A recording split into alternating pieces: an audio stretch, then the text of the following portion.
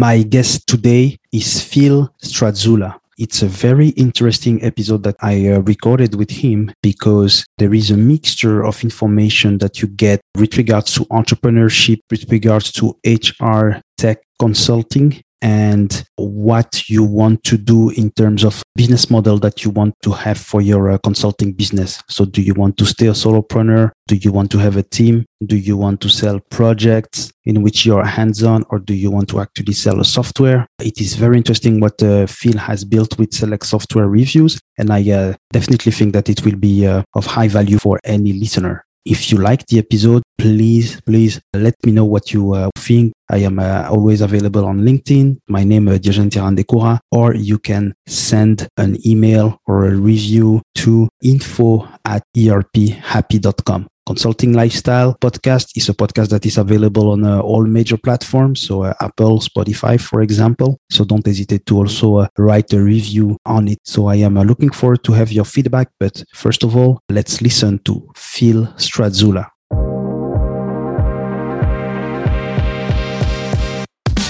Welcome to the Consulting Lifestyle Podcast. I am your host, Diogène Tirandekura. On this show, you will discover the realities, the successes, and the struggles of business management and information technology consultants in the fast-moving B2B world. So stay tuned if you want to know more about what it takes to have a consulting lifestyle. Hello and welcome to the Consulting Lifestyle, Phil Strazula. Phil, how are you? I'm doing well, Dio. Thanks for having me on. Thanks. I'm excited and very interested to have you, Phil. So you're the owner of Select Software Reviews. I would like you, for the audience first, to start by sharing your the most important part of your career story. Sure. Sounds good. So I sort of, as a random aside, started investing when I was 12. I've always been interested in investing, and I spend still about 20% of my time just partnering up with interesting opportunities. I'm actually about to do a deal up in Canada, not quite in your neck of the woods, but more Manitoba based.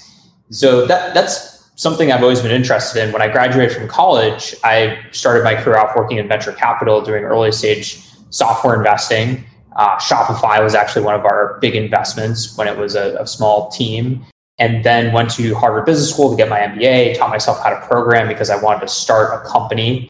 And I started a small HR technology business that about 2 years ago, I hired somebody to run for me as sort of a general manager, had a lot of extra time. And so I wanted to start another business. And I personally love to learn. I love to teach. And a gap in the market that I saw is that HR teams were really struggling to find and buy the right software. There's a lot of different tools out there, from anything from payroll to HRISs to artificial intelligence applications for sourcing talent, et cetera. And so I started this business called Select Software Reviews, which originally started off doing consulting work and working one-on-one with companies to help them to figure out what tools to buy, how to buy them, implement them, et cetera. And then very quickly turned into more of a media company where we write up a ton of what we think is the best research on the internet about HR technology. And then people come on and they read our research, they join our community, they can ask specific questions. We actually have a number of consultants that kind of hang out on the website and can answer questions and pick up new business. And really now how our business makes money is not so much working with clients as consultants, but more as a media business would through advertising and working with the different technology vendors themselves. So that's a little bit about myself. No, that's amazing, and that's very interesting. So you started at 12. Was that like completely random, or you had a family member that pushed you to start to invest? So it was around the time of the 90s tech boom, and everybody was talking about stocks and how you could get rich with stocks. And I was getting, not so rich mowing lawns and teaching kids how to sail and stuff like that, sort of selling my time by the hour for $4 or $5 an hour at that point. And my dad, I don't know why, had started investing in the stock market with his paper route money back in, I guess, the 60s. And I had that story in the back of my head. And I saw if you had some money, you could make more money by basically doing nothing but investing in stocks. And so my brother, who's a year younger than I, we begged our parents for years to let us open brokerage accounts. And we started begging them in 1995 around the Netscape IPO. And my dad's view was that the market was too hot and we'd get burned and have a bad experience. And so it took us until about 1998 to convince our parents to do that. We went to Fidelity, opened the accounts. I still have the same brokerage account. And thankfully, we listened to Warren Buffett in 2000 and got to cash. And so we didn't, go and get burned during that blow up, and have really just enjoyed investing ever since. My brother actually does it professionally as his job, and I sort of do it a little bit as a hobby and also, of course, as a way to create some side income. Yeah, that's amazing. So congrats to your parent, and where most kids are asking for PlayStations and toys, you are asking to have a brokerage account. That's amazing. So teaching yourself how to program at Harvard, why did you decide to create an HR tech business? You were always interested by that? I wasn't. I didn't know anything about HR, to be quite honest with you. Okay. I don't even know if I'd ever worked at a company that had HR previously. I was always interested in career paths. And so, when I was a kid, I'd read about like, this person's the CEO of a company. And I was kind of like, how do you become the CEO of a company? Like, how do you become the number one person out of a company of 10,000 people? Like, that's crazy, right? And so I was always interested in that. I always believed that where you work and how you work has a massive impact in your entire life. And so I always thought that was really important. And so I guess on a subconscious level, when I started sort of hacking on stuff and making things as I was learning to program, I sort of naturally gravitated towards these career pathing sort of things that had real implications for human resources. And that's how one of my projects, I saw an opportunity to actually make money off of it and turn it into a business by sort of making it an HR technology solution. I had no idea about anything about the industry. I remember going to my first industry conference out in Las Vegas called HR Tech, which has about 20 or so thousand people attending. And I was completely overwhelmed, had no idea what was going on. But over the course of a couple of years, got to learn the industry really well, got to build my own personal brand. I mentioned I love to teach. I started this series called Whiteboard Wednesdays, which I would just kind of make a short video on LinkedIn. And so I immersed myself in it. And even though it happened purely by accident. Mm-hmm. That's very interesting what you said, because you built a personal brand, you created content on LinkedIn, and I think it was at a time where there was not many people that are, still today, there are not many people that are producing content on LinkedIn, but even less now at the time while you were doing that. Because for consultants, so in the audience, we might have a human resource consultant that is listening, but we mostly have solopreneurs, employees of consulting firm, or people that think about becoming independent consultants. I think we have less owner of different businesses, people that own different businesses. So you grew that HR tech biz, and then you have another business that is media. So it looks to me that you created what was a process, like how to choose the appropriate HR software into a media company. So how did the idea of that transition came, and how do you enjoy that in terms of lifestyle and in terms of business model? Sure. So I'll answer your second question first. I love it as a lifestyle. A friend of mine asked me the other day, like, what do you want to do eventually? And I was like, I'm doing the thing I want to do eventually right now, which is very flexible, work from home. I get up 8 to 11. I have blocked off my calendar, and I get a couple of things done that are really hard. I love that book, Deep Work,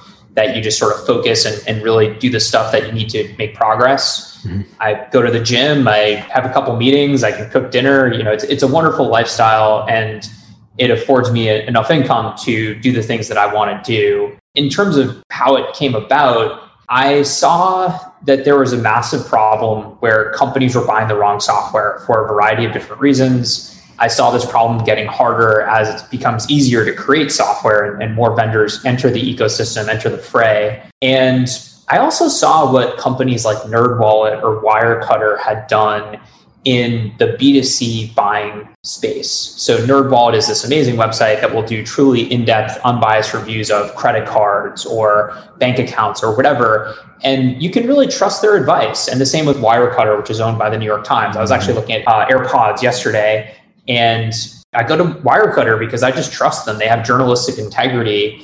And there really isn't anything like that exists in the HR technology space. You have websites like G2 Crowd or Capterra that are sort of like Yelp for software, but I'd actually tried to use some of those websites to diligence investment opportunities and found that there's very little signal. Most of the reviews are extremely positive. And when I dug into why that was, I found out that most people are asked to write reviews and are paid to write reviews by the vendors. And so when that dynamic exists, you're going to have positive reviews. And those websites can be a resource, but they just weren't that good, in my opinion. And so I saw this opportunity. I saw it align with a bunch of things I like to do.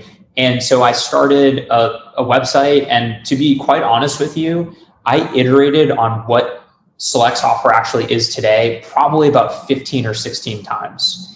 And I've actually found like old domain names I forgot existed, like of iterations of what became this website, because I had a broad idea of what this might look like. And it took me a while to figure out what it should be. And those iterations happen over how many years approximately? Probably 18 months. I was very quick with the iterations. Yes. At the same time, I was doing consulting, I was making an income, and that personal branding had allowed me to stumble, to be quite honest, into a very great consulting gig. Somebody reached out to me directly and said, "Hey, Phil, we're going from 300 to 3,000 people over the next 12 to 18 months. We need help with talent acquisition. Can you help us out?" I said, "Yep, sounds great."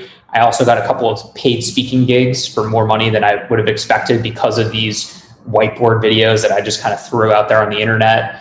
And so that afforded me the flexibility to pursue these more longer term, more scalable sort of business opportunities, and also develop domain expertise that allowed me to be successful faster than I would have otherwise. Mm-hmm. I know you have answered only the second part of the initial question, but one term that is important is the scalability. As a consultant, what type of issues you have faced in order to scale? Were you completely solopreneur, or you had employees with you or partners with you? I was a solopreneur. And the reasons are just because it aligns with my personality. I wanted everything to be super high quality. I have a lot of trouble trusting other people with work, especially when there's a client involved. When somebody gives me money to do something, I just feel such like a huge obligation to do a good job. And so it was really hard for me to ever think about scaling that business. For me personally, obviously other people do it. They do it very effectively. And so for me, these sorts of things, as well as the stress of dealing with clients, really said to me, "Hey, Phil, this probably isn't like the best lifestyle for you." And it gave me a little bit more motivation to put the extra time into the longer term vision of creating Select Software, which is more of a hands-off business that we have clients, but we don't have deadlines every week. We don't have meetings with them all the time. We just, deliver them really great advertising opportunities. So I sort of, dipped my toe into the consulting lifestyle and realized it wasn't for me, given my anxiety levels and, drive for perfection, and thankfully found a different way to make an income. Yeah, excellent. And now with Select Software Review, you said we, so it means that you are not alone. That's true. Yeah, we have probably about 7 employees, and we're growing a bit, trying to hire a few more as well. So it's a small team. We're in sort of a small niche, but HR is slightly larger niche than I think a lot of people realize when I first tell them I run this teeny tiny website for HR people to find the right software. Most companies have an HR department, so right. That team is mostly made up of content creators or HR specialists. So yeah, there's content creators. There's somebody now that runs our community. So we have this really great place where people can ask questions and answer questions. A lot of them, to be quite honest, are consultants that are in there asking and answering questions for their clients. We have created our own software to manage different parts of our business, including search engine optimization, customer management, invoicing, things like that. We created through mostly no-code tools, a very bespoke sort of process. And then a lot of our team is focused on research and content. Mm-hmm. No, excellent. And I assume also that it's there is no office or something for your company. There is no office. I'm standing in my kitchen right now. Yeah, I would have been surprised if there was one. So we talk about scaling, and we talk about a media company. You got your credential, your credibility to become someone that will review HR software. You gain it through the content that you were producing on LinkedIn? That's right. That was the initial sort of spark for me. I think I'm unfortunately somebody that probably has a little bit of imposter syndrome in general. However, I was talking about this stuff and people really listened and they shared it and they said, hey, this is insightful. And it gave me a little bit of spark to say, hey, maybe I could do this on a more global basis. And when I thought about it, I was like, you know what? Like, you know how to program. Not a lot of people know how to program. You know how software companies work by investing in software companies. You know how they work from starting a software company. And you've bought over $1 million worth of HR software alone. So why not you? And when I realized that, I said, okay, now I need to learn about SEO and media and advertising. That was really the next step in the ladder to become successful in this new business. But the wonderful thing about today's world is that if you have the motivation, you can learn, you can become an expert on something like that within a year or two of talking to the right people, reading the right stuff online, and really focusing. Totally agree. And something that comes back regularly in your answers is the fact that you self-teach a lot, because you did not maybe use your consulting revenue to pay other people or to pay some assistants to do the SEO for you or to do all the other functions for you, right? That is true. I think that is a strength and a weakness, to be honest with you. I think if you want to start a $1 billion venture-backed company, you can't be so hands-on. You have to delegate. You have to hire a $300,000 a year CTO and all these people. But if you want to build a small company for yourself and own the whole thing and have a great lifestyle, in my opinion, you have to learn it yourself, because you're not going to get an amazing SEO consultant for less than $300 an hour. Mm-hmm. It's just not going to happen. You're going to get somebody who's a B+, and B+ at SEO is terrible, because if you're not number one in Google, you're zero. And so I saw that dynamic and I said, okay, I've got to do this myself and figure this out for myself. And now I can bring people onto the team and train them on specific tasks, and I can get some leverage and start to scale my time. But you're right. For better or worse, I sort of have this learn it yourself ethos. Mm-hmm, mm-hmm. Okay. Maybe one of the last question is the typical, if there is one type, but the typical HR software buyer between 10 years ago and today, has it changed? Has his buying cycle changed? The buying cycle has changed a lot, actually, in the last, I would say, 18 months. So it's kind of funny is like we had this huge bull market, right, from 2010 through the beginning of the pandemic, where the unemployment rate kept going down and down and down to record lows. And there was so much pressure put on HR and talent acquisition teams. And some of these teams did change. And you had teams at Goldman and McKinsey and also unicorn companies like Stripe or Airbnb that had really phenomenal people teams that just sort of got it, and they had a very business mentality. And then I think there was a change throughout sort of the rest of the teams, where you either had new people coming in or you had existing leaders that were upskilling and being more business minded, being more technology minded, et cetera. However, even pre-pandemic, I don't think there was the digital transformation that happened in sales, marketing, every other part of the enterprise. The last 18 months has changed a lot, and you can see this in the venture capital funding in HR tech. You can see it in the companies that are becoming unicorns, that are new startups. You can just kind of feel it in the air, and I'm really interested and excited to feel it when I go to HR tech this year in Las Vegas. The buyer is much more sophisticated, they're more aggressive, they can implement better, and they can capture and evangelize that value throughout their organization to say, hey, we had this problem, we solved it with tech, here's the outcome. Give me more money to do the next thing, versus 10 years ago where it was, hey, we need to buy this thing because I heard about it at a conference, and then I buy the wrong tool and I screw up implementation and we wasted 50 grand and we're locked into a 3-year contract. And so give me more money to do the next thing. And the CFO says, heck no, I'm not going to do that.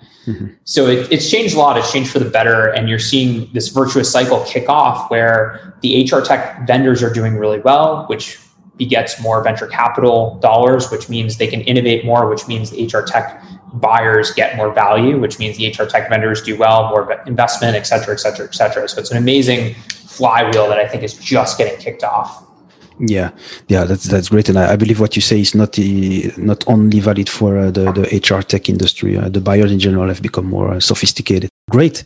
So that would be the very last question before the last. Is you talk about you mentioned Deep Work as a book and the importance of focusing. So is there any book that you read or anyone that you kind of follow to be inspired and keep grounded into your desire to be focused? Deep Work is a great one.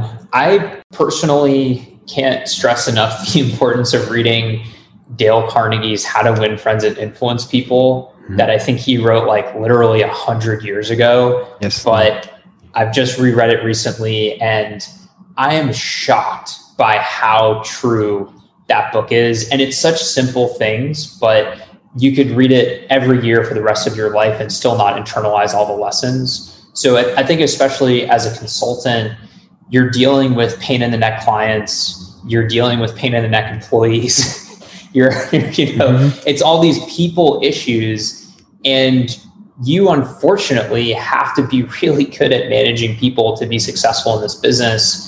And this book is just the Bible on how to do that. So if anybody's looking for like the next book to read, it's also really short and it's really easy to read as well. Yeah.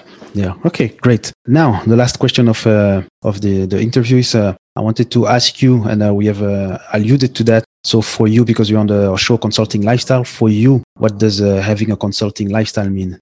I think having a consulting lifestyle means that you have a lot of freedom and you get to learn a lot and you get to share your learning and really make an impact on other people's businesses. For me personally, the path obviously led to something completely different because there were just things about it that were really detrimental to my happiness. And I was thankfully able to take a lot of the things I was doing as a consultant, a lot of the assets that I'd built, like knowledge and brand, and turn them into something different. And so, that freedom translated into another type of freedom for me that's just a much better fit. Mm-hmm. Yeah, perfect, Phil. That was a very inspiring and a very interesting interview. And for sure, we will try to get in touch. I'm going to follow a bit more what you do on LinkedIn and share that as well. So thanks very much. It was a very good interview. Thank you. Thanks for having me on. And if anybody wants to learn about HR tech, check out selectsoftwarereviews.com. If you're a consultant in that industry, please feel free to join the community or reach out to me on LinkedIn. Yes, indeed. And I will put the links that you have mentioned in the show notes as well for the listeners. So thanks very much, Phil. Thank you. Take care. Thank you for listening to the Consulting Lifestyle Podcast. Leave a review on iTunes if you have enjoyed the episode, and subscribe to the podcast so that you get notified to hear other episodes with your host, Diogène Tirandekoura.